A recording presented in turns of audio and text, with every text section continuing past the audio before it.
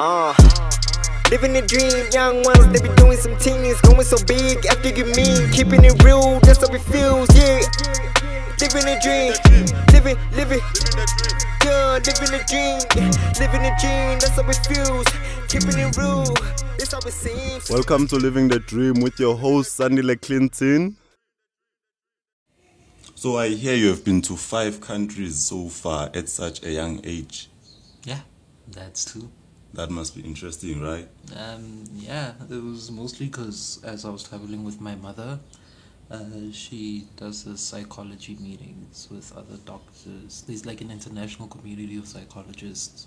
Mm-hmm. So sometimes she speaks to, she does like meetings and speaks to other psychologists, does lecturers in other universities and stuff like that. So how it enabled us to travel so far. All right, can you please name the 5 countries you've traveled to? I traveled to my first country I remember traveling to was Britain and the UK, okay. And then France, Netherlands, China, and finally I remember traveling to Canada. Canada, okay. That must be interesting. So out of the 5 you've traveled to, which country would you say was the best country, which gave you the best experience? Best is like a definitive thing, because what I would say is these certain aspects that I liked about each country, but the one that left I think the biggest impression was China and the UK.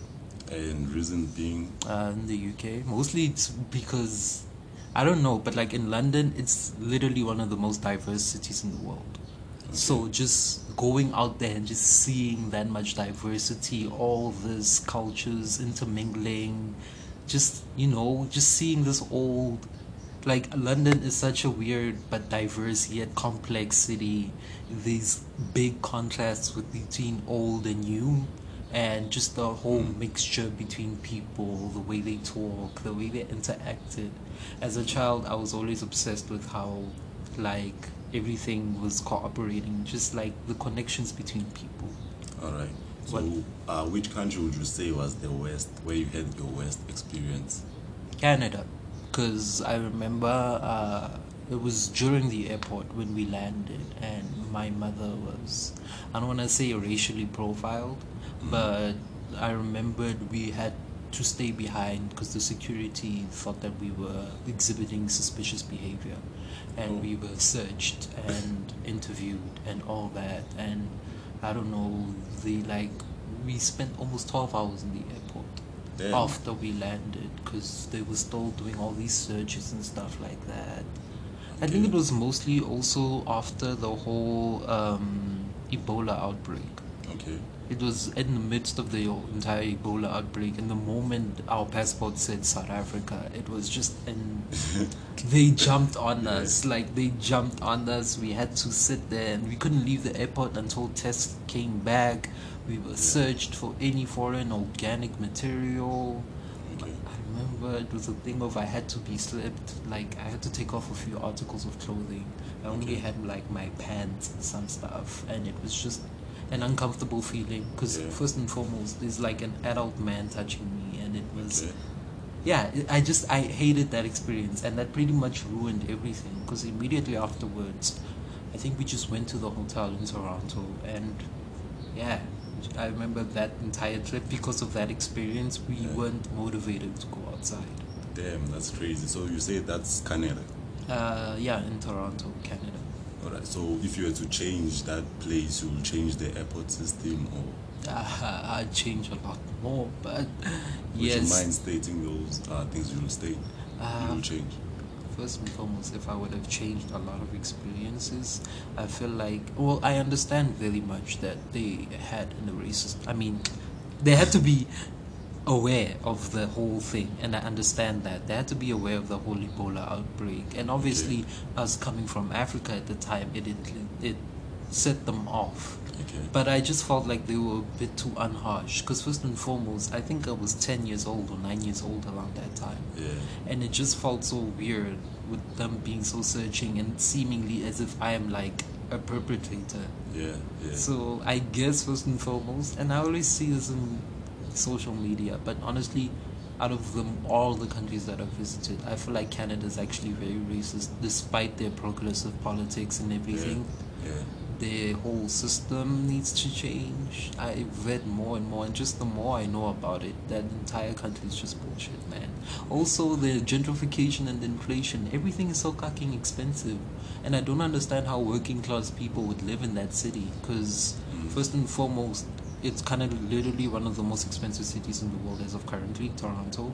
Regardless of food and public transport, the public transport in itself, I feel like it's mimicked the worst parts of America.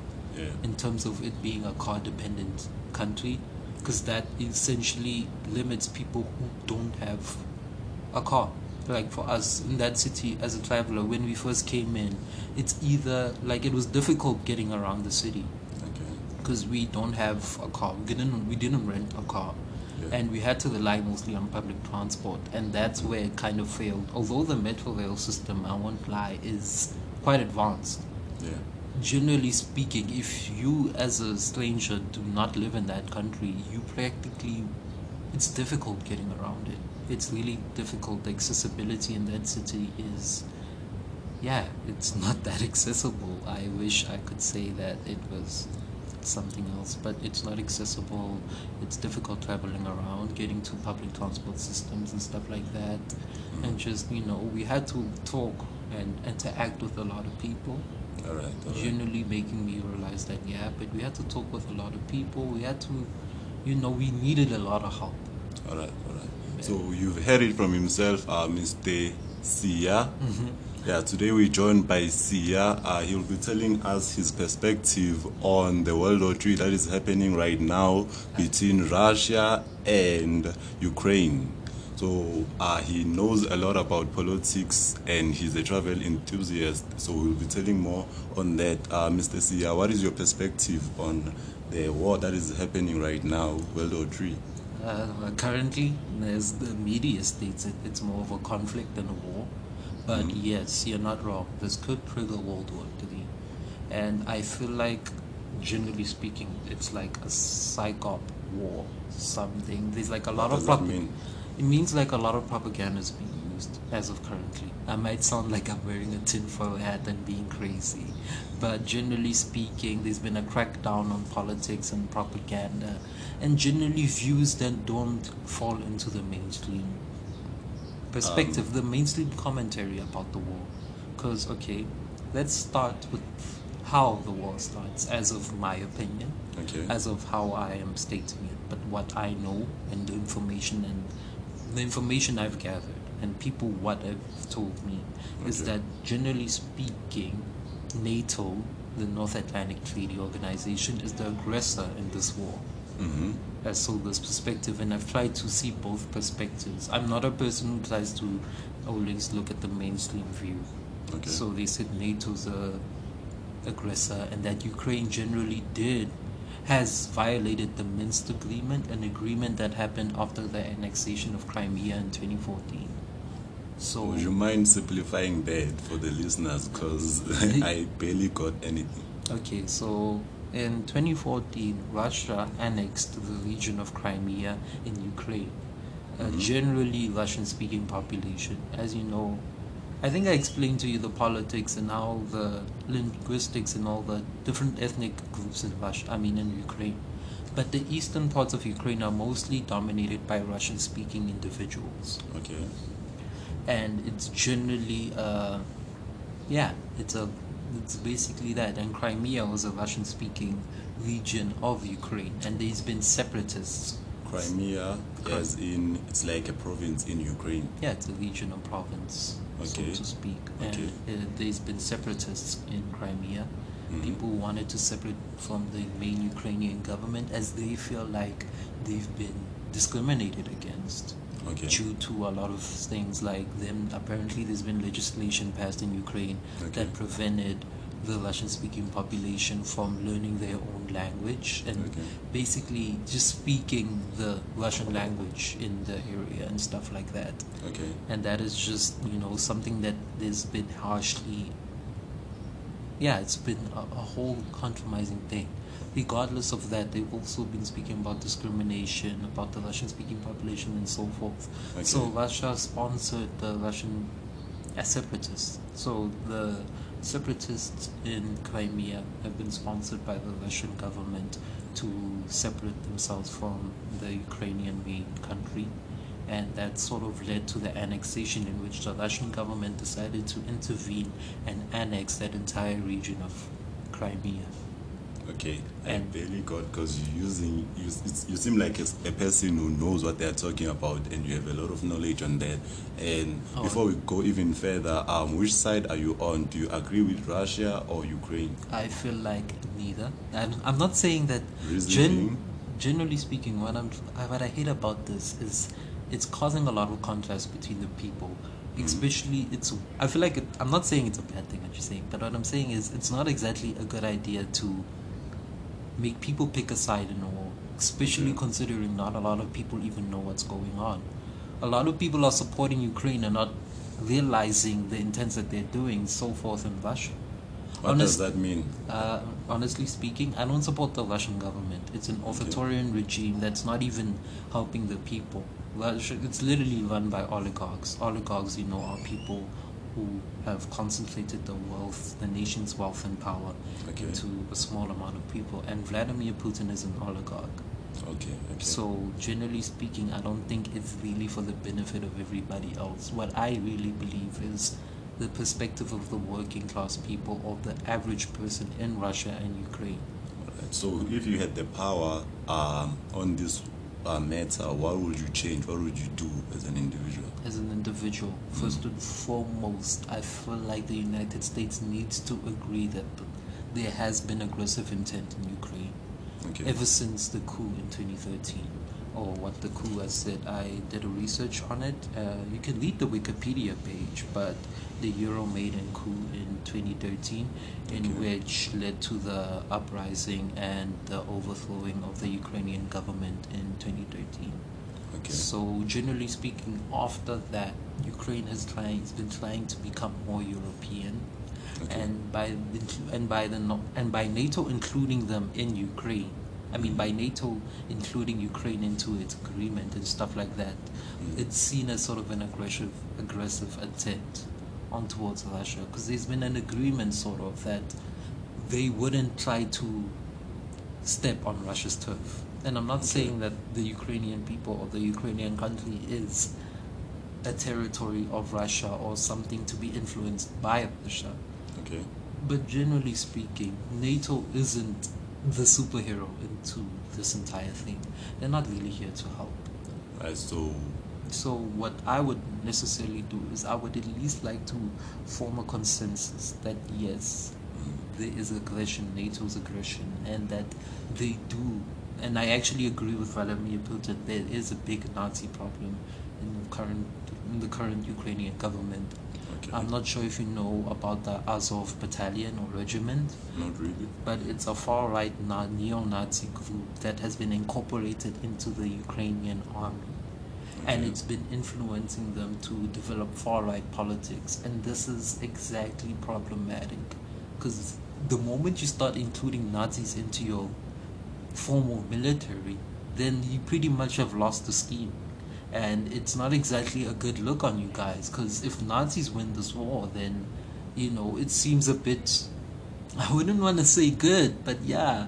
And I really believe that Ukraine should at least take care of its Nazi problem. I'm not saying that Russia doesn't have a Nazi problem of its own. Yeah. I mean, it is known that Vladimir Putin himself isn't exactly the best in terms of politics. Okay. I don't know if you know much about Russian politics and everything. Not really, but so far we have gathered a lot of knowledge from you in just a few minutes. And how long do you think this war will last? And what type of impact does it have on small countries like South Africa and all those other countries?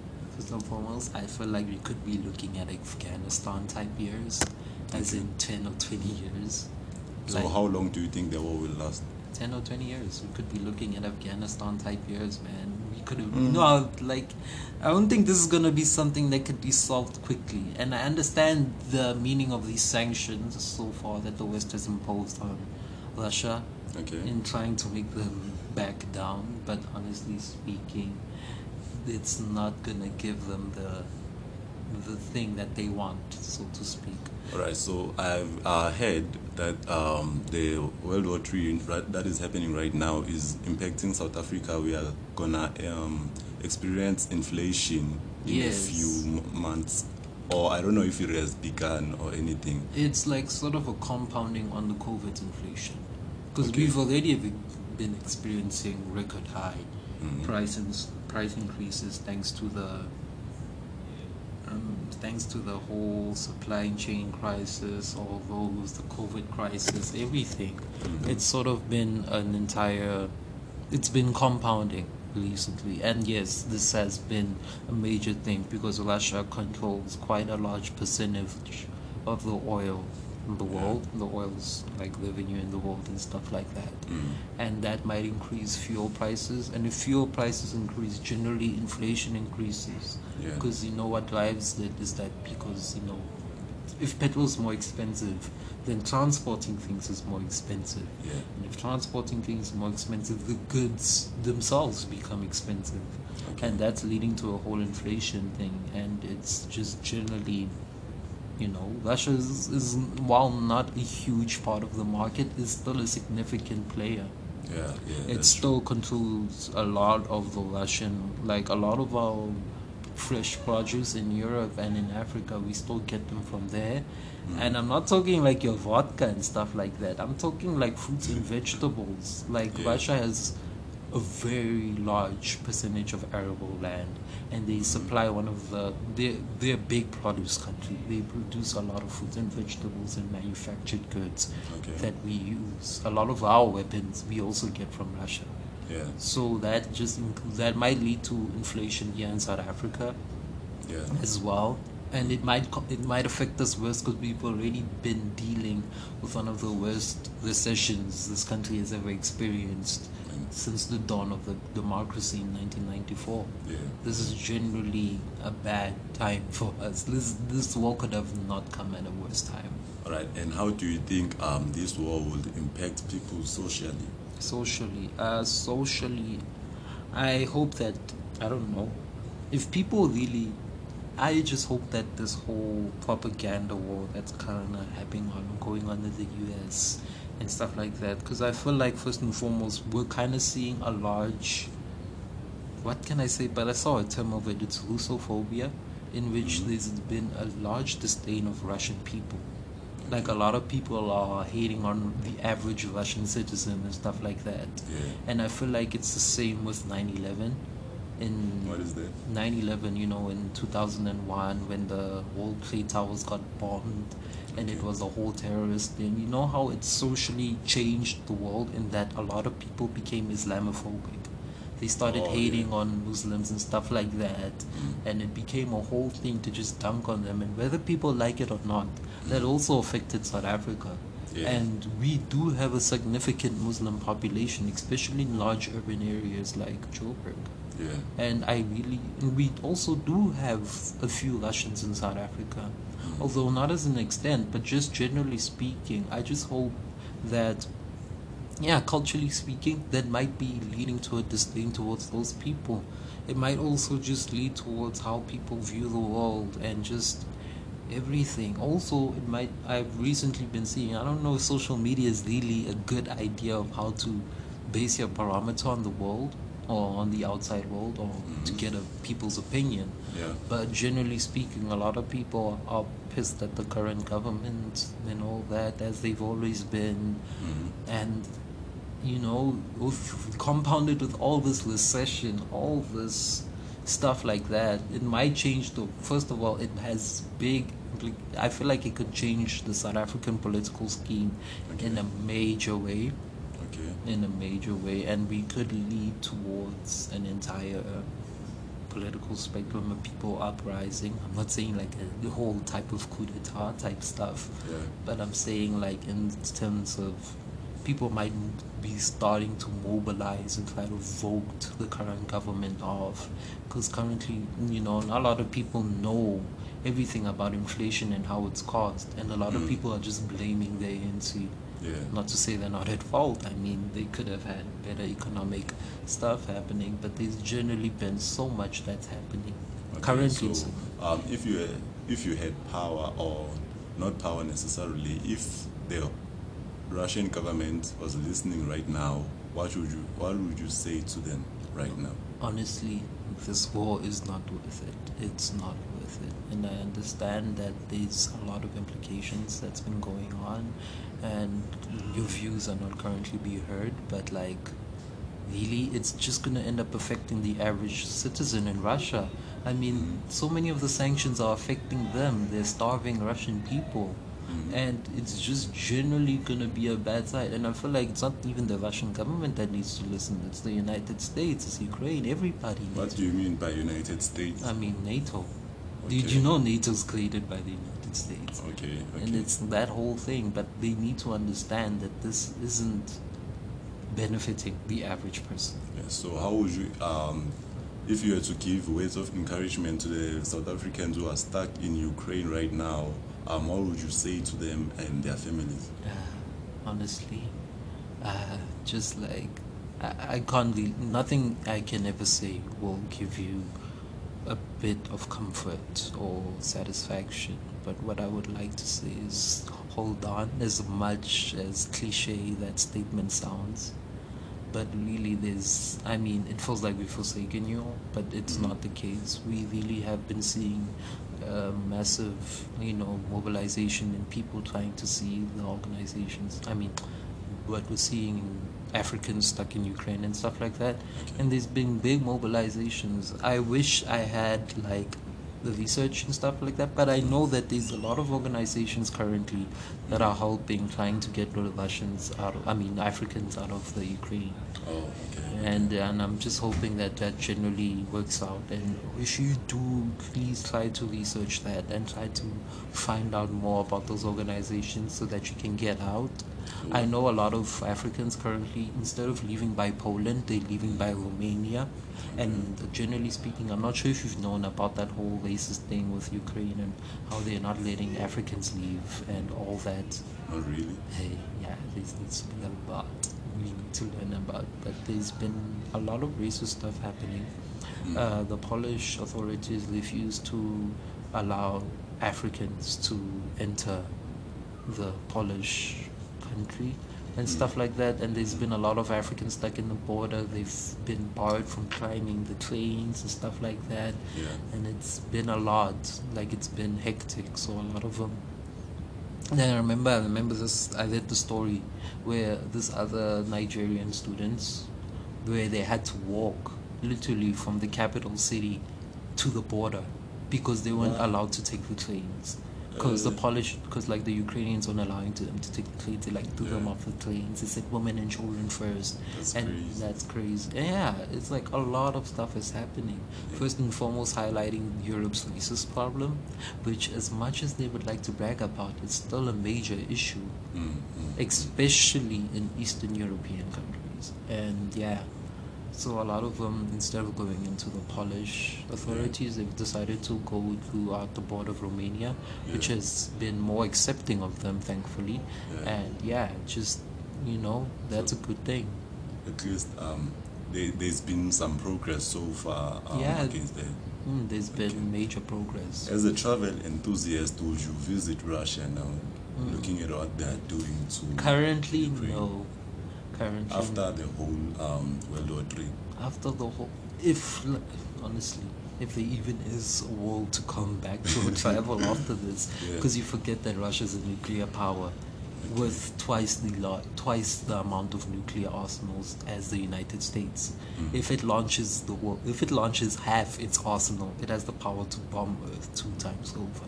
Damn, that's crazy. So I'm just saying that's a huge amount. So if there's a world after this Ukraine, I don't know. I don't even want to lie to you, man.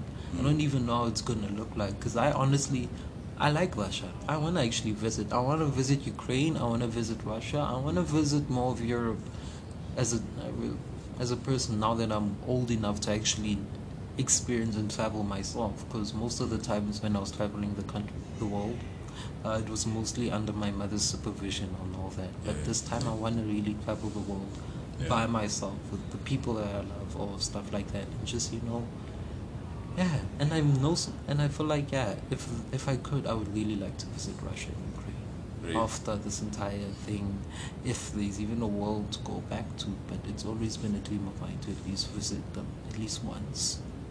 You heard it from himself, Mr. Sia. We are joined by Sia on today's episode, and we're talking about the World War III that is happening between Russia and Ukraine, and he has shared his views on how he hopes this war will end, because Russia, he said on his way that there is no points for this war, and we wish for other countries to actually support the stopping of World War III, because it's actually influencing small countries like South Africa and other countries. There's not much we can do as people.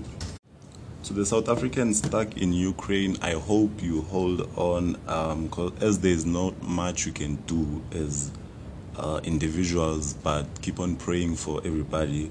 We'll keep you in our prayers, and I hope this thing ends as soon as possible, because it's having a bad impact on everybody, socially, mentally, psychologically, in every way.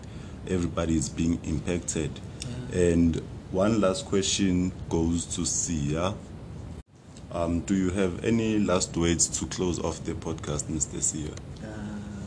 I'm hoping that I'm able to. I'm not sure, but I think you can attach links to your podcast. So I was just going to say, I'm going to send a few links in the God's Swords. If anybody just wants to know more about this entire situation, the God's World War, the Ukrainian-Russian conflict, Donbass, and the Crimean stuff and stuff like that. Okay. In case you didn't understand, I'll send a few links, and hopefully that will help clarify some stuff. All right, and if people are interested in knowing more about Sia, are there any social media platforms they can find you at? Okay. I have a Twitter. I have a very active Twitter and account. I also have Instagram, but preferably please do not contact me on Instagram. But yes, on Twitter I go by Gravy Dish, literally, and at Gravy Dish, and you can find me there on Twitter. You can find me there on Twitter. You can also find me on Instagram, although preferably do not go there on.